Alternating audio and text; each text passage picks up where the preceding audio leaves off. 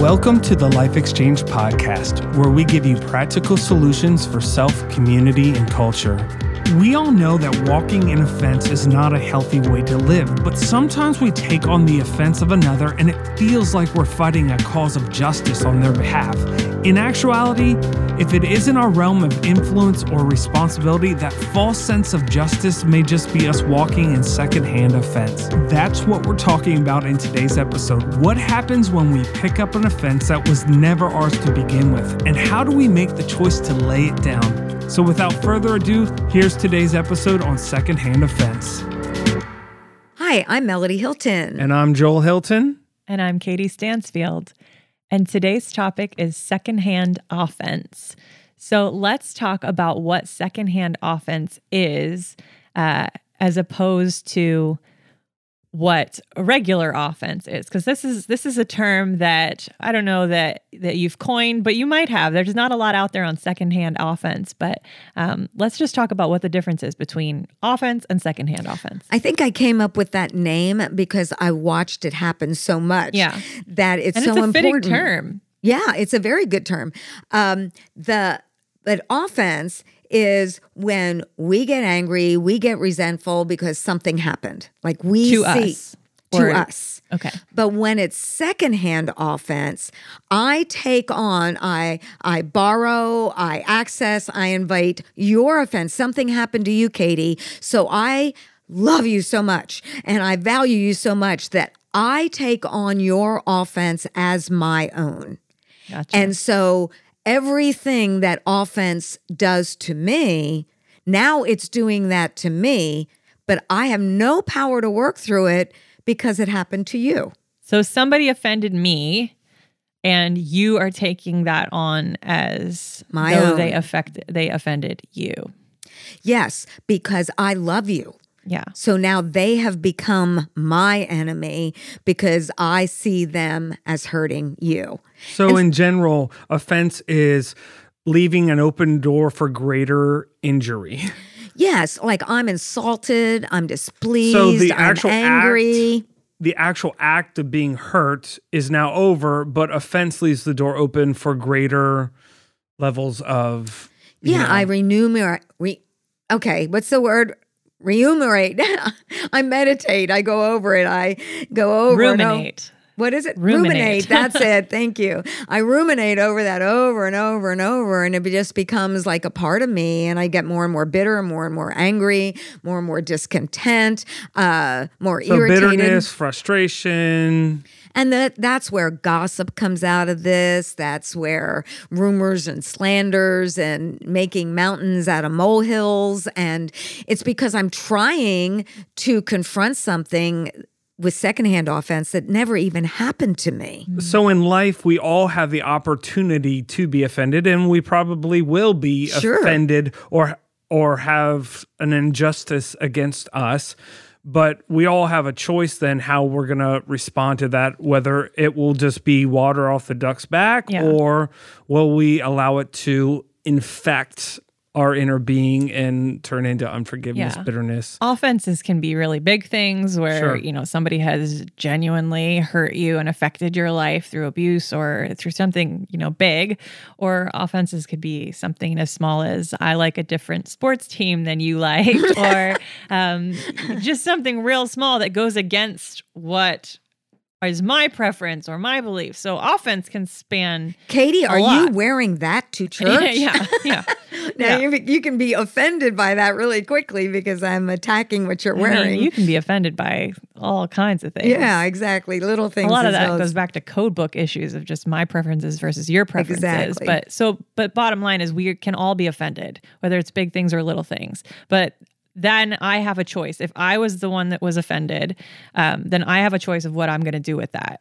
But if it wasn't directly my offense, if it happened to someone else and now I'm picking up something that doesn't belong to me, then how do we deal with that? Because I can work through my stuff, but how do I work through your stuff?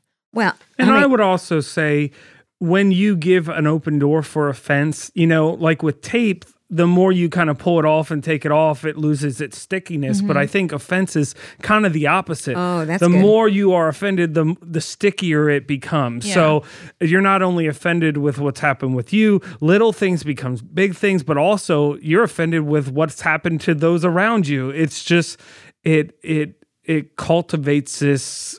And I think our nation is being so impacted by this because it doesn't even have to be somebody in my family or somebody I love or somebody I care about.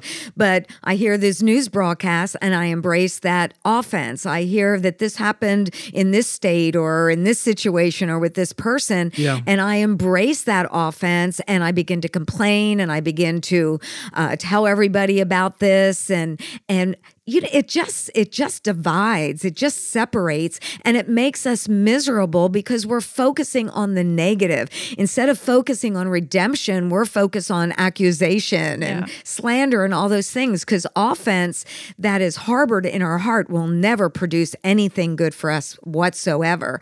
And that's why I love it in Luke 17 where the disciples went to Jesus and Jesus is telling them, hey, get ready, offenses are going to come. It's by needs that offenses come. And so they begin to talk about that. And at the very end, when Jesus is telling them to forgive, and, well, how many times do I need to forgive? Oh, that many times. And then they said, help our unbelief, increase our faith. That's what they prayed. Yeah. Increase our faith. So they knew they needed greater levels of faith to deal with their offense. So we could look at our culture today and say that we're a very easily offended culture, but you're saying we go back to Jesus's day and this is a human problem. We've been dealing with offense for as long as people have been around. And how did I the think there's Jews more- feel about the Romans? Well, there's more opportunities for that just because of the information age and the internet and Twitter and especially for secondhand offense, because we are taking in so much information that has nothing to do with us, but we pretend that it has everything to do with us. That goes back to a thought that we talked about earlier about living beyond your emotional capacity. Oh, yeah. So now I'm privy to the world of billions of people when I need to know how to handle my life and not take on the offenses and the messes and the business of everyone else out there. It becomes really distracting when we're trying to take on all this stuff, and it leaves us kind of in a messy place because we're not even dealing with our own stuff. And that was the caution that I was really trying to present earlier, is offense breeds quickly. Yes. And it multiplies. So every opportunity that you have, really address it, intentionally address it with fervor, where the scripture talks about take every thought captive, be serious about it, because if you allow it to ruminate, right? We're using that word again. If we allow it to ruminate, it's just going to really just overtake. It's kind of like when you plant mint in the backyard. Yep. Don't do it. Don't do it because it's going to be a lot of mint back there. It spreads like wildfire. Yeah. That's why the Bible says, don't let a root of bitterness. When we recognize that a seed has been planted, we don't want that to grow into a root because it will really defile us and it'll defile others. And so it says, don't let that root of bitterness, because it's going to spring up and defile others. Yeah. And so it's something that we really got to confront, because when it comes to second-hand offense, I have no power to resolve it. So here, Katie, somebody could have offended you, and I just take it on as my own, and I'm angry about that, and I speak evil about that, and I just said, do you hear what Katie went through? And I do all these things. Here, you could have on your own gone to that person, resolved it, worked through it, processed through it, forgave, and it's water under the bridge. And I'm over here still ruminating, the word again, ruminating over this over and over and over, and getting angrier and angrier. And it's a moot point. Yeah. Because you already worked through it. Because when offense happens to me, I have the power to work through it. But when it happens to someone else, I don't have the power to process through what happened to you. Yeah. Because a lot of times it's just basing off of assumptions, and not total information. So it really leaves an open door for the imagination. Yeah. Yeah, recently somebody asked me, there was a situation that they had gone through in their sphere of influence and they didn't love how it went down. And so they came to me, and I am completely removed. I know none of these people. I'm not in this situation at all. But they came to me and asked me how I would handle the situation. And I said, I can't speak into that. I don't know the details of the situation. I'm not there. And I just kind of had to say, I have nothing to say about this, because the invitation is for me to take it on, pick it up as my own, get my emotions involved, get all riled up about how I would have handled it, how I didn't like how they handled it. And that's going to affect me.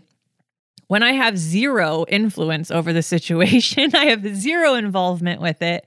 And so it's just sometimes just saying, I'm not going to pick up something that doesn't belong to me. It's not mine. Because we actually become a pawn in somebody else's experience. Yeah. And so we already have enough offenses to deal with ourselves. Yeah. Like, we don't need to play our game and their game. We don't need to keep on adding more weight to the bag that we're carrying around. Yeah.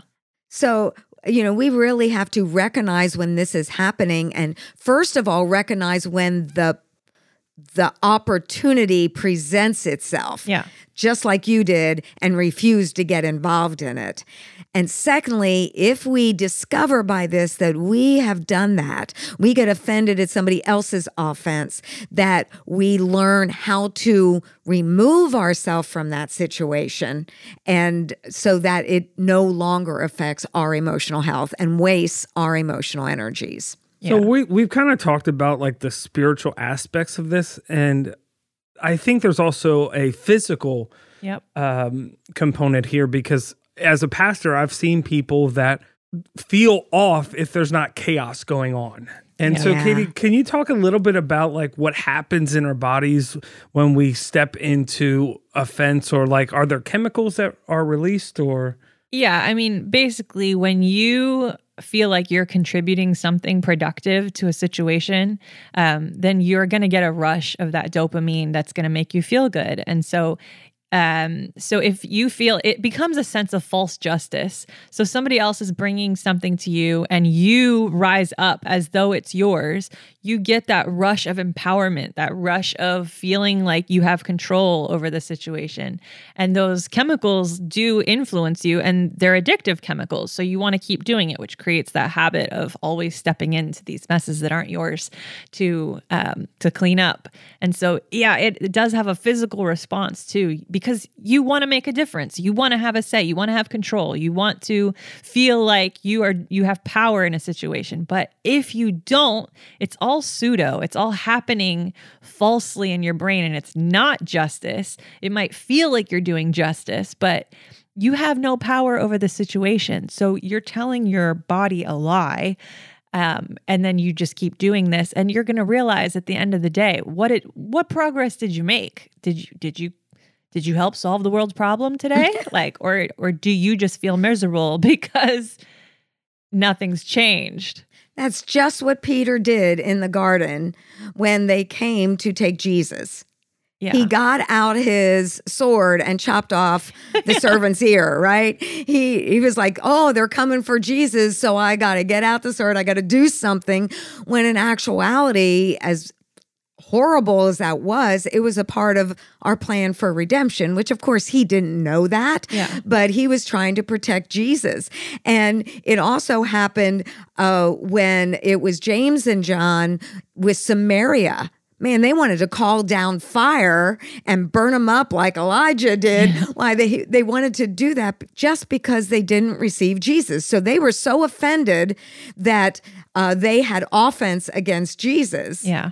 That they wanted to call down fire. I mean, they were these disciples of Jesus wanting to murder people, wanting to destroy them. I mean, their nicknames were the Sons of Thunder, so they kind of had a rhythm of this, of true. Rising up with that passion and justice, and they wanted to fix the problem. Actually, it's true. Peter, James, and John, they all kind of were, really motivated, justice-motivated people. Yeah. It's true. As we've been talking, I kind of realized that there's another component that second offense has, that it actually almost gives a false sense of belonging. Because I think a lot of times, you could see it in society. A lot of times people rally around what they don't like.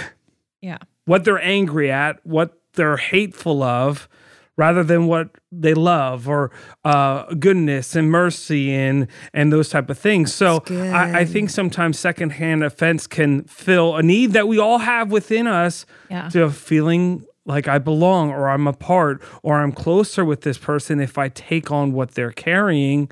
But it's that false sense of justice, really, again. It's like, I got to get on board on this cause to affect change, when in actuality, spiritually speaking, if something's driven by hatred, fear, anger, resentment, all those things, it's never going to produce anything good. And a lot of perfect love that drives out fear. It's not hatred and those other things that are going to solve those problems. A lot of us find it easier to fix other people's problems than our own. Oh, yeah.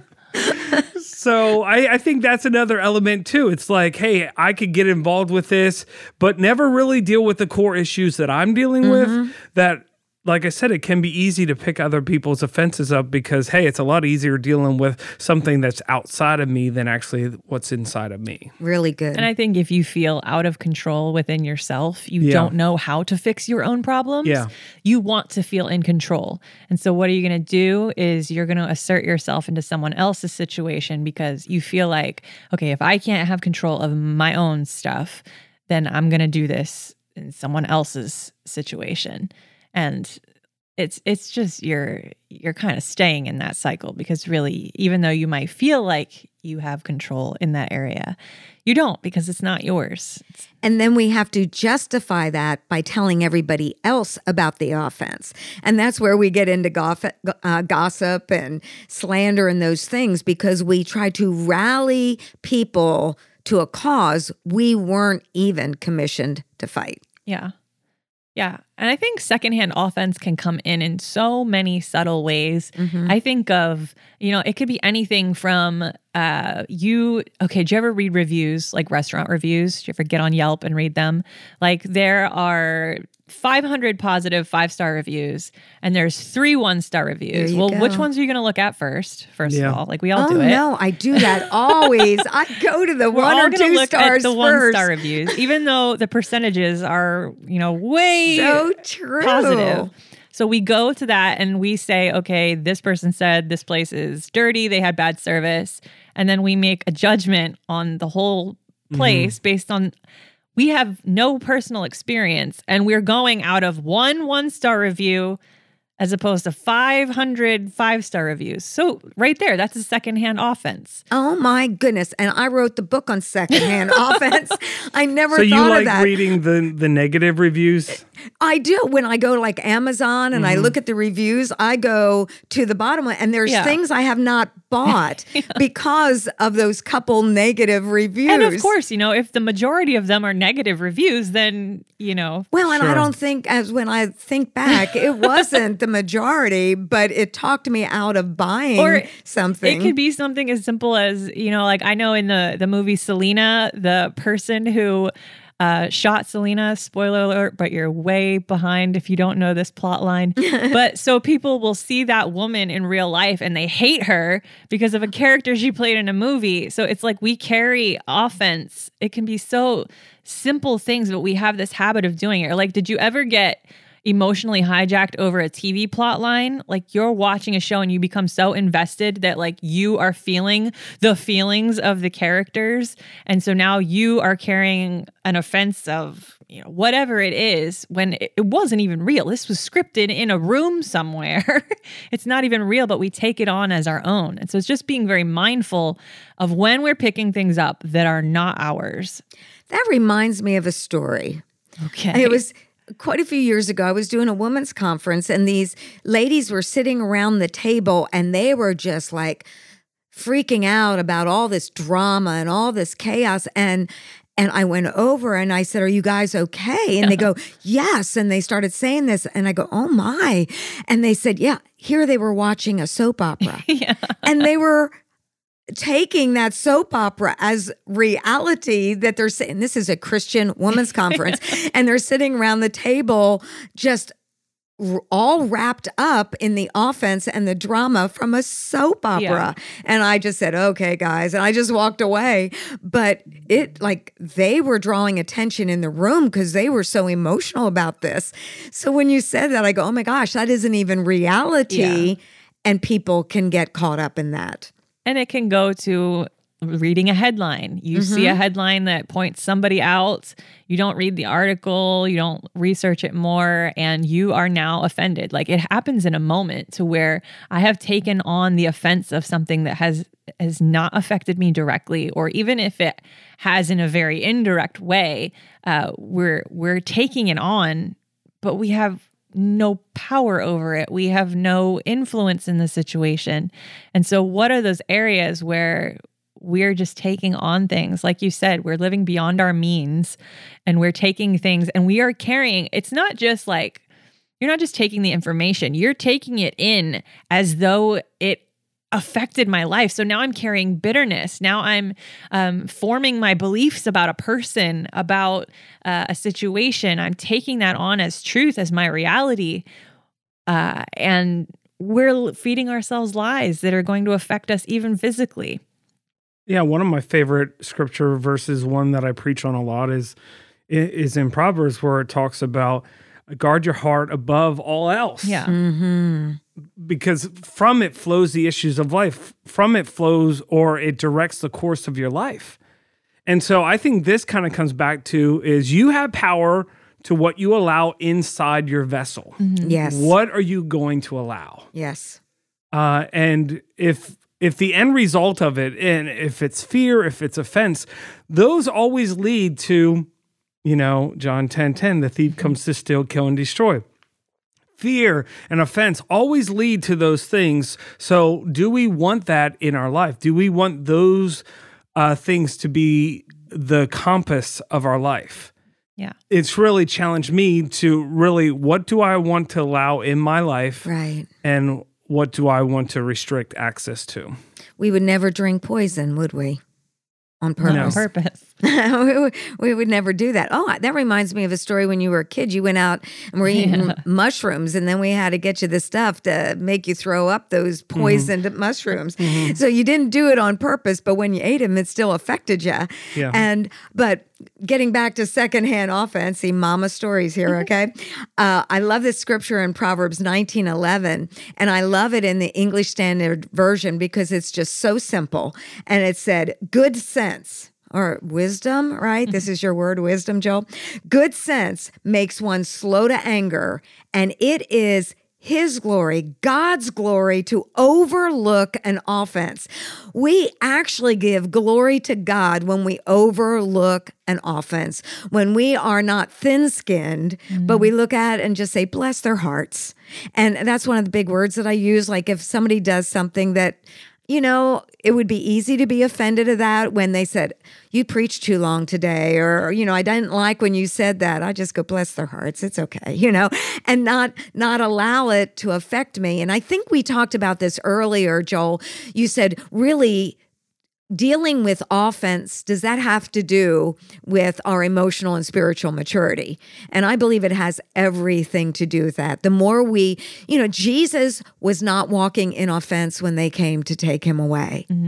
He knew he was right smack dab in the middle of the will of God, that for this purpose did he come to destroy the works of the devil, and that was a part of it. Yeah. And even when they wanted to call down fire, he says, you don't know what spirit you're of. So he was so aware of his positioning with the Father. He was so aware of his purpose that he didn't let the things that people were doing affect his decisions. And that's one thing that offense does. It perverts our ability to make healthy, wise decisions. Yeah. And it hinders us from being able to love and see truth, seek out truth, pursue what is really happening. I think of 1 Corinthians 13. One of the attributes of love listed there is that love is not easily angered. Yeah. Some translations say love is not easily offended. Yeah. And so the more and these are not easy things, but the more we practice the ways of love, then we get to, when we pick something up, we can put it down and say, this is not the way of love. I'm going to choose a different route. How do you do that? How do you put it down? One, I think if somebody's bringing something to you, you can decline that invitation. Yes. You can say, this is not for me to carry. And that might not go over well. If somebody is used to gossiping or getting everybody else's that input. You didn't get offended. Yeah, imagine that. So that's, points to their issue that they're dealing with. But just decline the invitation to pick up something that's not yours. I think another way is to just choose, like, okay, I can only carry so much.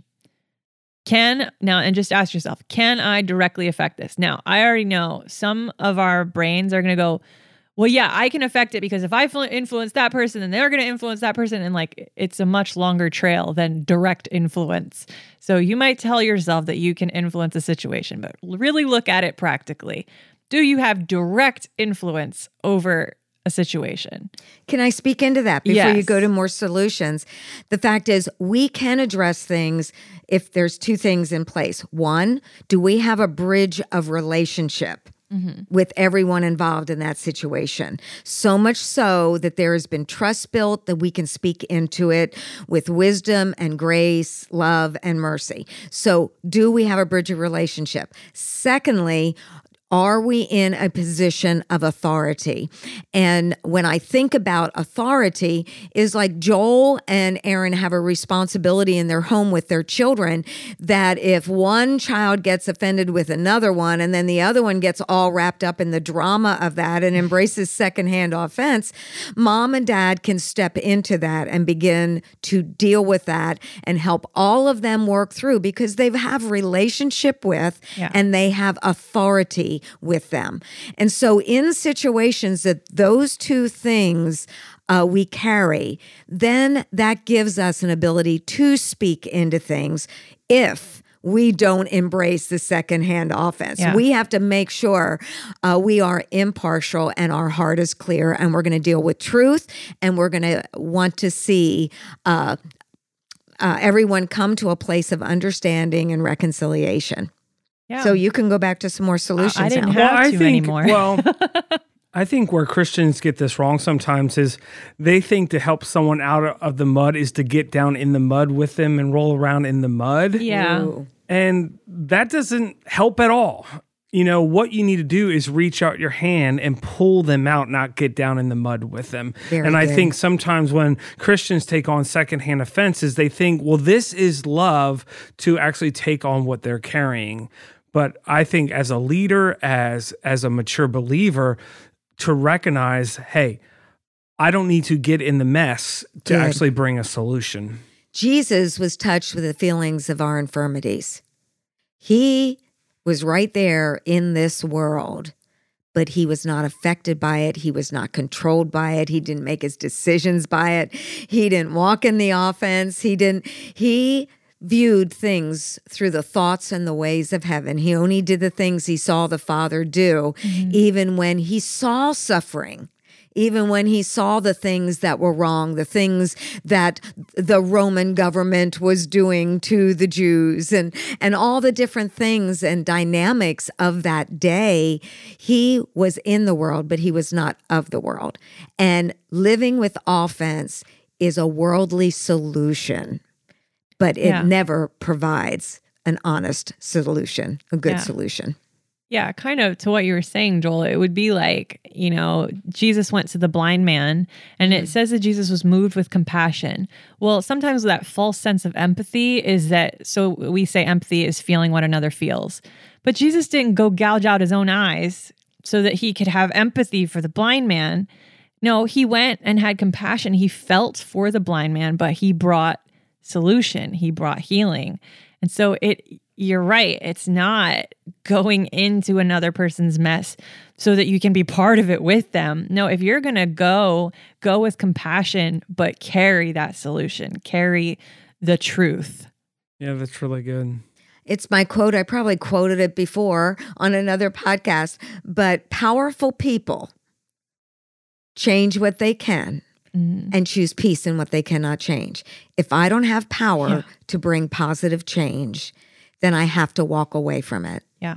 Because it will literally sabotage my ability to do what God has entrusted me to do. Yeah. One of the things that has made me a freer, happier person in my life is just realize I only control the things that I can control. Mm-hmm. And one thing I've learned was that's mainly myself. Yep. Right?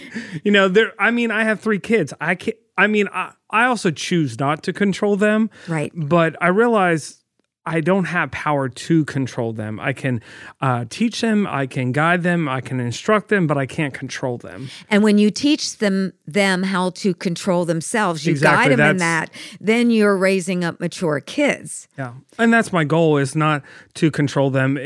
My goal is to try to teach them how to control themselves. And you're modeling the way before them. Mm-hmm. Yeah. By self-management and self-leadership. And that's really powerful. Yeah. So I was thinking, as a kind of an antidote to secondhand offense, I was thinking of, being aware of where we're getting our narrative. And so for an easy example would be that restaurant. So if somebody told me they had a horrible experience about it, and then I just write it off and they're blacklisted in my book. So then I'm losing out because I've never checked it out for myself. And now, of course there's limits to this. If you've had enough people tell you that a place is not good, you might want to avoid it. But I just think about even like social media or headlines, the narratives that we're often fed, that we just make determinations and decisions. We carry that offense towards something or someone, and we don't ever inquire to gather that direct information or experience for ourselves. Then we're allowing an outside narrative to shape our understanding or our belief or our relationship with something or someone. And so it's not all the time, but I just think it's good to kind of check ourselves and saying, am I forming my opinion, belief, stance based upon direct information or based upon something that's secondhand, that I might need to push into a little bit more to determine for myself? I know for me, one of my favorite scriptures, because I'm very passionate about not devaluing another human being. And that's in Proverbs, where it's the 6 things that God hates and the 7 that are an abomination. And one is a heart that devises wicked plans. And when we step into offense, our brain begins to say, how can we get revenge? Or how can we stop this? Or that false sense of justice type thing. And I think when we recognize that how offense positions us to literally function in emotional ways and faulty beliefs that are an offense to the heart of God, then I just don't think we want to go there. I don't want to have a lying tongue just because somebody is offended and maybe they exaggerated the story. And like you said, I don't have all the information. So I embrace a lying tongue and I think I'm speaking truth, but it's really a lie.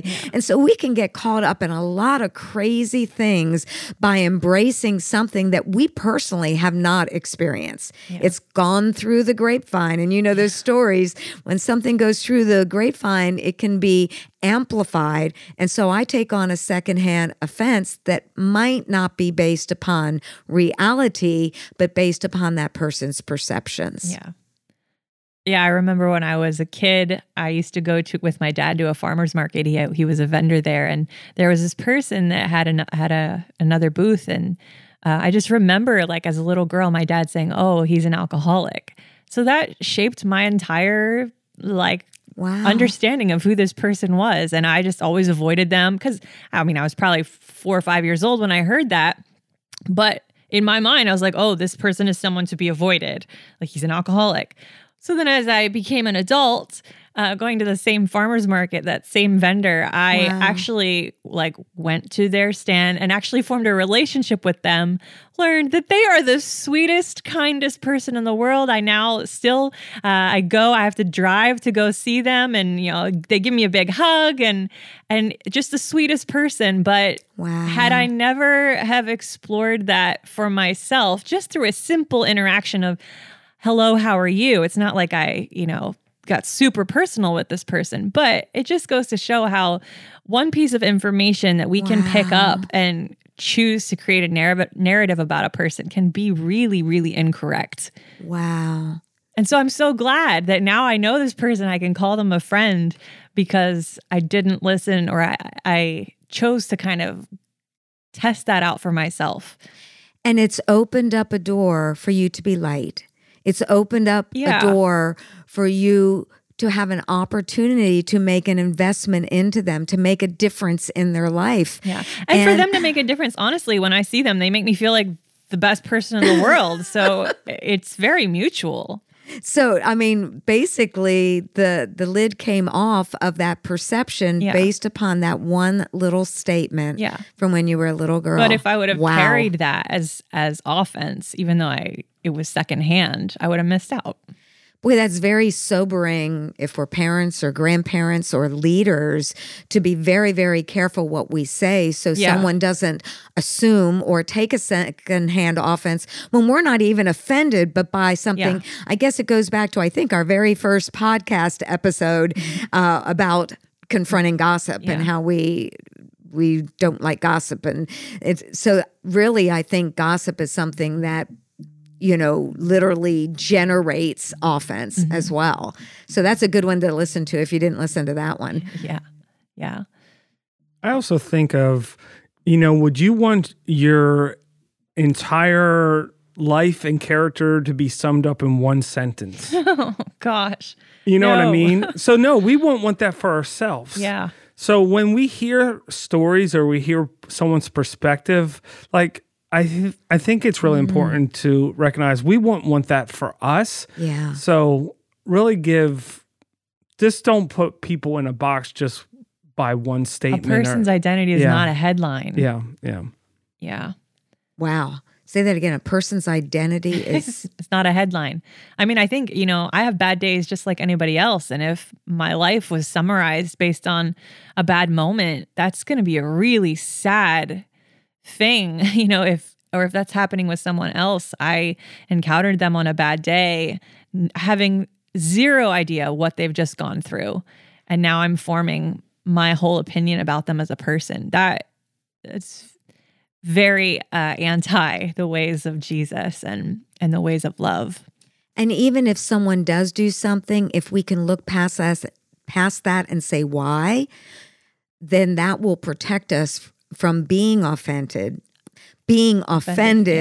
and reproducing that and drawing other people to embrace our offense. Now, we're talking to people in the church world, being a pastor for over 20 years. When someone new comes in and the first conversation is them bashing their last church, not a good sign. It concerns me a little bit. And we immediately say, oh, we love that church and we love that pastor. Yeah. So then they don't go beyond that because we refuse to embrace that offense. Because actually in a situation like that, I think a lot of times people will say that thing to try to gain your favor because a lot of people want you to be offended with someone else so that they can draw you to them, And so... That's why I said offense is really... It's woven into our culture, isn't it?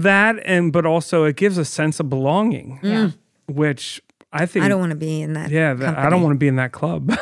Yeah. I mean, I'll turn it on me. If I feel good about putting someone else down, I kind of have to check myself. Like, why is that the case? That I am finding some sense of significance on putting someone else down. Like, obviously there's a deeper root in me that needs to be addressed if that's the case, because we were not created to belittle God's creation, someone beautiful, someone who's much more similar to me than I realize. Yeah. Part of the 7 things God hates and 8 an abomination, and so really, I think when it's all said and done, the more we're conformed to the image of Christ, the more we're going to represent him well as leaders. Yeah.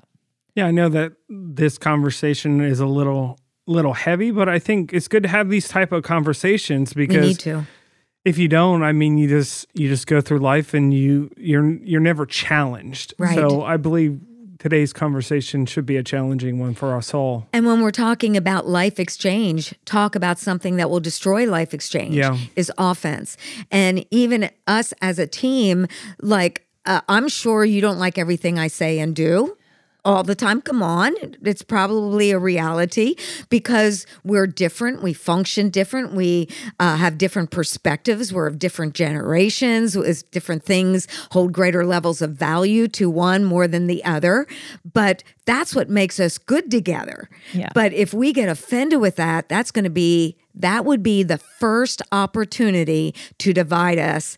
And now, we're walking in generational prejudice and we're walking in all kinds of crazy assumptions and other things we address. But you think about that, just letting a seed of offense get in there would be destructive. And so if something is said or done that, it changes or hurts a little bit when they say that, we have to go and deal with that with God and walk in a place of spiritual maturity and say, what we have is far too valuable to jeopardize with that one little thing they said or did. Yeah. And even, in that example, if you did something that offended me that I didn't like, then if I went to Joel and talked to him about it and didn't talk to you about it, that's that secondhand. So now if you were immature, you would pick that up and we would be now against you. It's just going to cause total division. So I guess one good way to combat secondhand offense or even offense is like you need to go directly to the offending party. With the purpose of redemption. Of reconciliation or redemption. Yeah. That's right. And in the process of working through that, now there's greater trust. Yeah. There's greater heart connection. And there's a greater motivation to partner together. Yeah. So really, offenses will come. It's just what we do with them when they do. Yeah. Secondhand offenses, we will have the invitation for them that we need to reject that invitation, not accept it. RSVP, I'm not going to that party. One thing that I realized, people will be less likely to come and talk to you if you speak truth. Correct. Or if you will not get in their offense with them. That's true. Sure. But the other aspect, and maybe you're there and be like, man, people always come up to me and they tell me these things. So I would challenge you, what are you doing that encourages their behavior? Wow. Yeah. When someone comes up to you and they want you to join the pity party and you don't, they kind of are irritated and they just don't come and talk to you. They go find somebody else. Yeah, they find someone else. So if this is a pattern within your life, what are you allowing or what are you encouraging within them to empower this behavior? Wow. And you're going to have to face the fact that you may be deriving significance from that bond. Yeah. And so you go there because you feel connected to them through that. And then facing the fear that may arise that if you don't go there with a person, there is a chance that there would be a breach in connection. Now, of course, the hope is that both parties, you would both recognize that there's a better, more healthy, happier way to have connection. But it's a chance. There's a risk that if you stop showing up to the party, they're not going to come knocking anymore. Yeah, for sure. Well, you talked about faulty justice. There could be a faulty loyalty as well. Yeah. Yeah. And because ultimately we seek first the kingdom. Ultimately we honor God. I love my husband, but I love my God more. Yeah. And so I'm responsible responsible to walk in obedience to him. And when I do that, my relationship with my husband and with others is like so much pure and so much better, because righteousness is the foundation of it, not a false loyalty of taking one another's offense. Yeah. And I think as Christians, what do we want our rallying cry to be? Yeah. Do we want it to be around what's wrong in the world? Yeah. Do we want it to be this party or that party, or this situation or that situation? I think the rally cry of the believer is the gospel. Yes. Yeah. It's the good news. It's love. It's joy. It's peace. It's long suffering. It's self-control. It's all these fruits of the Spirit. That should be the rally cry of the church, Yes. not necessarily a particular agenda. Or I think the agenda should be the gospel. Yeah. Amen. Yeah. Yeah. I hate that Christianity has often become synonymous with offense. What are we offended by? That's what we're known by. And it would be so much better for us to be known by love, by truth, by patience, by kindness, by all the fruits of the Spirit. So, yeah. Yeah, I joke around and, people are complaining about cancel culture and all that stuff. I was like, well, the church had the real cancel culture. If you were, they would burn you at the stake. I would say It's true. Is one around for a move while. persecuting the next move? That is true. Yeah. Lord have mercy. So it's not a new phenomenon, cancel culture. It's true. It's true. Yeah. And really, in a lot of ways, it might not be as structured, but it has been there through the years. Mm-hmm. And actually, now that you say that, I go back into the early years of ministry, and many times people tried to cancel us. Yeah. But God. Yeah. Mm-hmm. But in the midst of all that, it's caused us to focus very deliberately, very intentionally on developing a culture that is safe, where certain things that are an abomination to God are not acceptable in our culture. And what it does is it does produce safety. What it does is really somebody has talked to me about, oh man, the things that you faced in ministry. And I go, and I love ministry. It's the most fulfilling thing for me now. And somebody was talking about a gossip situation once. And I go, my goodness, it's like, I don't even deal with that anymore. It's like, I can't remember how long it's been since someone come to me speaking evil about another person. And I'm not saying somebody never does that. I'm just saying they don't come to me. Mm-hmm. And it's because I've created a culture in me, and I've communicated the culture for this house, as you guys have as well. And so it's becoming what is right, what is just, what is pure. It's raising a standard of this is what it looks like to be a Christian that wants to be a light in a dark world. Mm-hmm. And it's just a happier way to live. It sure is a happier way to live. You're not always trying to put out wildfires of offense, and you're just kind of removing yourself from drama a lot of the times. And it's just a better way to live. It sure is. And it's possible to get there.